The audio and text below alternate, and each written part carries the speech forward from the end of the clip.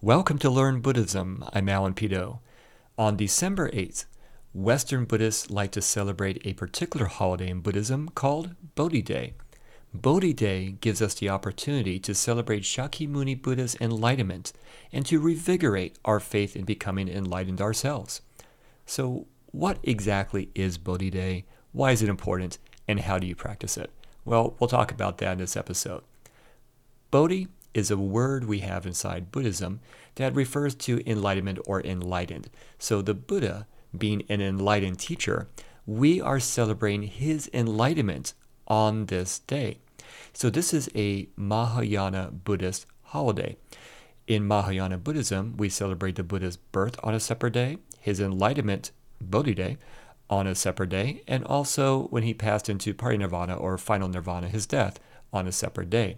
In Theravada, they celebrate all of these three events on a single day. So just difference between the different traditions here. Why is this important? Well, when we look at the Buddha's struggles, he was a human being just like you and me. And so he, through his own effort, was able to eventually become awakened to the truth, become an enlightened being, blow out the three fires of greed, anger, and delusion, and reside in his natural state of nirvana. And that on its own is truly remarkable. It's very inspiring. But it's what happened next. It wasn't where he went, this is fantastic, I'm an enlightened being, see ya. No. He actually knew and said, all sentient beings can do exactly what I did. He realized that all of us can become enlightened. We all have nirvana inside us. We all have Buddha nature inside us. But due to delusion and ignorance, we can't see it. So the three fires of greed, anger, and delusion is what's causing all this suffering, this dukkha in our world, and this cycle of rebirth, and everything else that he was able to be awakened to and understand as he meditated and sat under this what we now call the tree of enlightenment or the Bodhi tree. And when he became the Buddha, he realized all this. But more fundamentally, he realized that all of us, as I mentioned, can do what he did. So instead of just going off on his own as an enlightened person, which he absolutely could have done, he set forth to teach. And that was the beginning of the Buddhist religion we have right now. For if he didn't do that, we still may be in this current era right now without the Buddha's teachings and his path to salvation, the path towards enlightenment and to blowing out those three fires of greed, anger, and delusion and realizing our true, peaceful, calm, perfect, natural state in nirvana. That's where we need to be. And he showed us how to get there.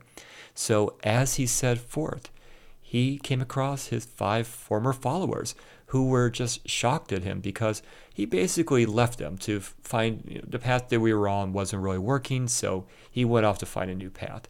And they were a little bit repulsed by him because he looks like he's been eating and he looks totally different, but to them, he didn't look like an enlightened being. He looked like the same Siddhartha Gautama that they knew before, but just one who left them. So it wasn't like he has some halo over him or anything else which really set him apart. But when he said, have I ever lied to you before? And they know he hasn't. They listened to him. And this is where he basically gave his first sermon, which is so foundational in Buddhism, known as the Four Noble Truths. So he gave the Four Noble Truths. And this is a very foundational teaching in Buddhism because in these 4 simple things, he laid out the true reality of our world. He laid out why we have it, then what we can actually achieve nirvana, and how to get there, the Eightfold Path, the practice. And this was so fundamentally understandable, but also revolutionary and amazing to his former disciples. Instantly, they were, again, his disciples again. So his first teaching to his former disciples, he was able to clearly tell them what Buddhism, what we now call Buddhism, is all about, and they set forth to learn from him. And overall, what we see in the Buddha's 40 years of teaching was that he was able to help everyday human beings like you and me of all different lifestyles, poor, rich, not so intelligent, very intelligent, people who were mass murderers, everyone. He was able to help them in ways where his teachings allowed them to transform their karma from unwholesome to wholesome.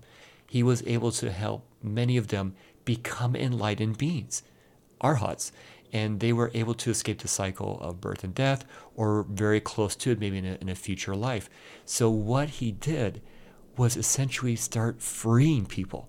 He was freeing people from this cycle of birth and death, from this unsatisfactory existence caused by this dependent origination, this grouping of us to this temporary existence, which is dukkha, suffering.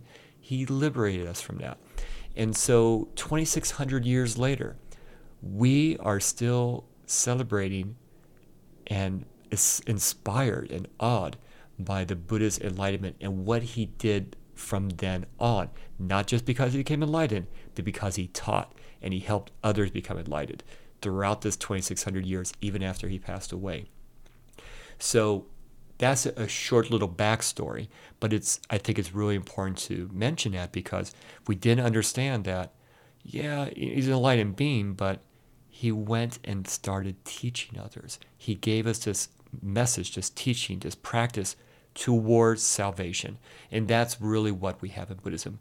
It's a salvation message that he gave us so that we can be free of dukkha.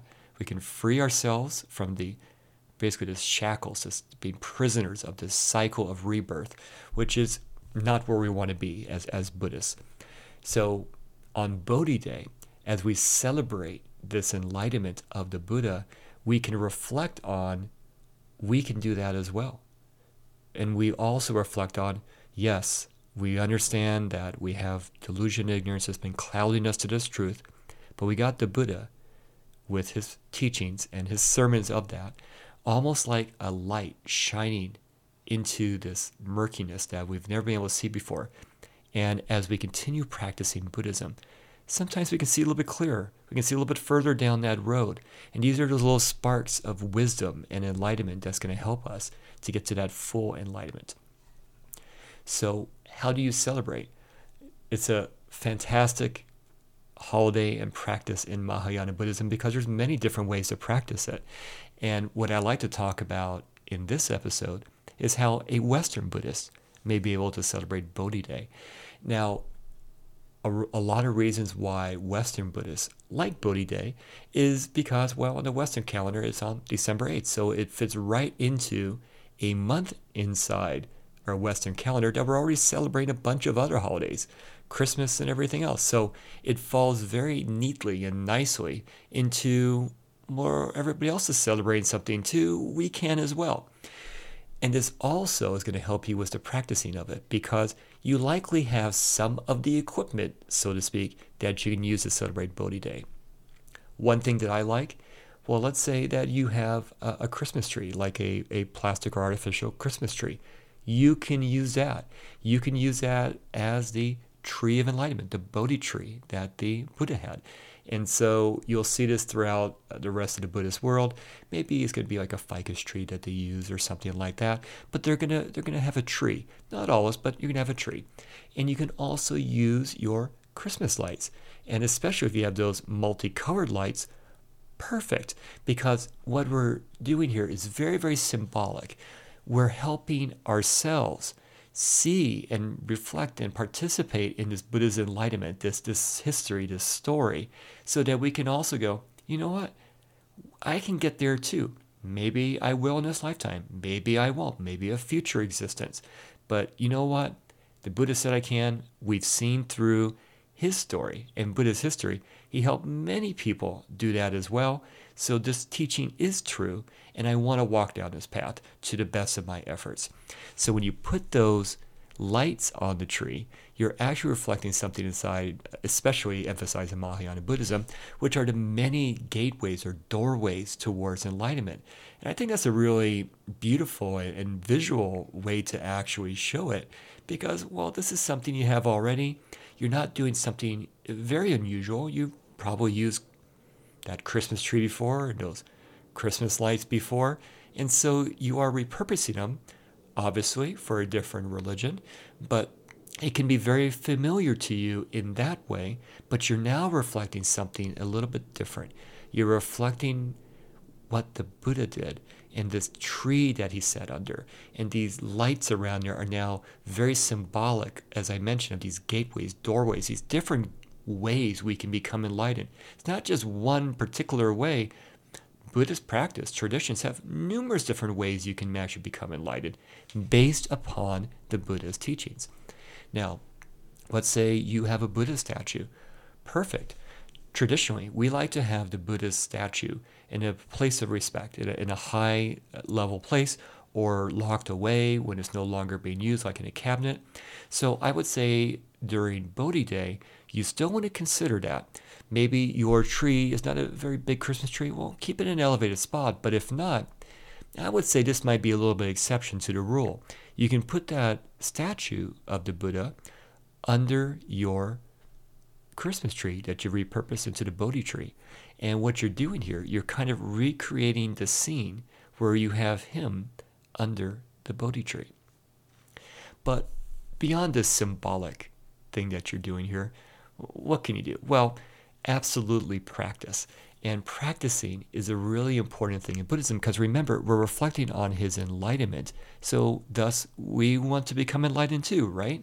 And even if you can't become enlightened in this lifetime, no matter how hard you try, let's say, you're still making progress. You are working ever so diligently to stop creating unwholesome karma so you can create wholesome karma. And practicing Buddhism is absolutely a way to generate wholesome karma to help transform your mind. So there are parts of you that are transforming in this Buddhist religion as it relates to Buddhism down that path. Sometimes you may not even notice it, but you are. So things you can do, we can follow right back to the Buddha. So his eightfold path is grouped into three categories, which we call the threefold training. So there is a wisdom category, there's a morality conduct category, and there's a concentration category. So this is a great way to practice inside Buddhism. So in the wisdom category, maybe this is the perfect time for you to catch up on some scripture inside Buddhism. Maybe recite a sutra or anything else like that, or even read from monastics who are talking about Buddhism or watching a YouTube video on them. Learn, gain that wisdom about Buddhism. The morality conduct section, perfect time to recite the 5 precepts. So precepts in Buddhism is essentially what we're doing to help us shape our morality and conduct in alignment with the Buddhist teachings and the Buddhist path. And don't stop there just by reciting the 5 precepts. Go forth into the world, into your daily life, whether that's go grocery shopping or to school or to work. Practice those 5 precepts as best of you as you possibly can, and then reflect on it when you come home. And then for the concentration category, absolutely being mindful when you are out walking around and when people are talking to you and when you're saying things, but also try to go ahead and do meditation during this day. It could be sitting meditation, could be walking meditation. You can even do chanting, which is a form of meditation, a recitation of perhaps the Buddha's name. So there's many, many different ways you can do that concentration category as well. And even for going back to the morality conduct section of the Eightfold Path, you can even take on a few additional precepts like the monastics do. So monastics have hundreds of precepts. But laypersons, they sometimes on special occasions like to go past the 5 precepts and maybe take like the 8 precepts. And then in Mahayana, maybe even the Bodhisattva precepts. So you can do these different things today just to go ahead and go, yes, I want to do the best I can to go down this path. And Bodhi Day even though we say day, it's celebrated for quite some time. It stretches on into January. So you can keep practicing this all throughout December and going into January. And this is a good way to go, you know what? I may not be completely knowledgeable about Buddhism. I may not always be generating wholesome karma. I know I slip up sometimes, right? Maybe of the speech or thoughts or whatever. But, I really want to do what the Buddha guided us into doing. Because he's not telling us to do this. He's giving us the guidance on how to do this. He's giving us the teachings on how to do this. So we can go ahead and use this time, this opportunity, with Buddhists around the world. There's 500 million Buddhists around the world or more. We can all be celebrating during this time of his enlightenment to continue forcing and do it with your best effort. You can also make different things, so as far as like food or recipes. And so a very traditional one is going to have a milk rice porridge, essentially. And this is what the Buddha, before he was the Buddha, when he was Siddhartha Gautama, and he was almost dying from this last practice he was doing, this young maiden, this young girl walking by, was able to give him this milk rice, which nourished him. And this was what really helped Siddhartha understand you don't go to extremes, what we now call the middle way or middle path. We don't go to extremes because, and this is also very important for Bodhi Day in your Buddhist practice, you don't abuse your body. So he was abusing his body in his last practice, where he was barely eating. He was extremely sick, if you want to think about it that way, because he almost died because of it. But on the opposite end, when he was living with his father, he has all the food and pleasures that he wanted. That neither of these two extremes were the right way. It's this middle way, this middle path. The Eightfold Path is the way towards enlightenment and nirvana. So we can partake in that milk rice if you want to make it. You don't have to, but if you want to, just to go, yeah, I can experience a little bit of the story of the Buddha, and in some ways to inspire me, to fill me up with faith in my heart and my mind, to get me further down this road with Buddhism. And then if you have children, well, obviously we don't want to force our beliefs on children, but if they're curious, absolutely, there's many different ways that children can obviously be part of this particular holiday tradition. And there's plenty of things online. For example, there are sometimes things you can print out where they can color a picture of the Buddha. They can participate in making some crafts, baking cookies. They can even go ahead and do things like putting up the lights on your Christmas tree for the Bodhi tree, right? So there's many different ways that everyone can actually participate in this. And it's just a wonderful way that, again, it's all very symbolic what we're doing here, because the Buddha has left us his teachings. And in Mahayana Buddhism, we have other Buddhas such as Amitabha Buddha and also Bodhisattvas that can help us as well. But it still requires our effort. We still got to practice. We still have to have faith and determination and effort inside Buddhism, just like all the traditions. So what we're doing here is helping to fill up that reservoir inside us. Because you know what? Everyday life can be very challenging. It can be very stressful. And sometimes, we may not be practicing as much as we should be inside Buddhism. I always say Buddhism and Buddhist practice is just like going to the gym. You're not going to make any gains, whether that's health-wise or fitness-wise or building muscles, if you don't go to the gym. You don't use proper form and technique, don't do the right repetitions and machines and everything else, and you don't also ingest the right nutrients and food and everything else to achieve the goal you want. So if we're not practicing Buddhism, we're not going to make the progress. So Bodhi Day and the stretch of time we have after it is a wonderful time where you can just continue this for a number of weeks. You can actually make this keep going for longer and longer. Think of Bodhi Day and just imagine it this way. Bodhi Day, have it continue for as long as you possibly can. That would be fantastic. But what I love most about this is when you have that Bodhi tree, your repurposed Christmas tree up there, it's something that you're going to see almost every day. You probably have a little statue of the Buddha under there. It's going to remind you, practice enlightenment, nirvana. You're getting this visual reminder, this beautiful visual reminder that, you know what, maybe instead of like watching this TV show or whatever, I need to go do some sitting meditation. Or maybe I should go and recite and read that sutra, that sermon of the Buddha, or whatever else you're going to do. Or I'm going to do something very nice for somebody, uphold a morality conduct portion. There's different things when you get that visual representation that can definitely help you. So are you going to be practicing Bodhi Day? I would love to hear back from you. And you can also find up on my website an article and also a video up on YouTube about how you can use your repurposed Christmas tree for Bodhi Day. And I have also another short video about Bodhi Day itself, all up on my website, alanpito.com. Thank you, and I look forward to talking with you in our next episode.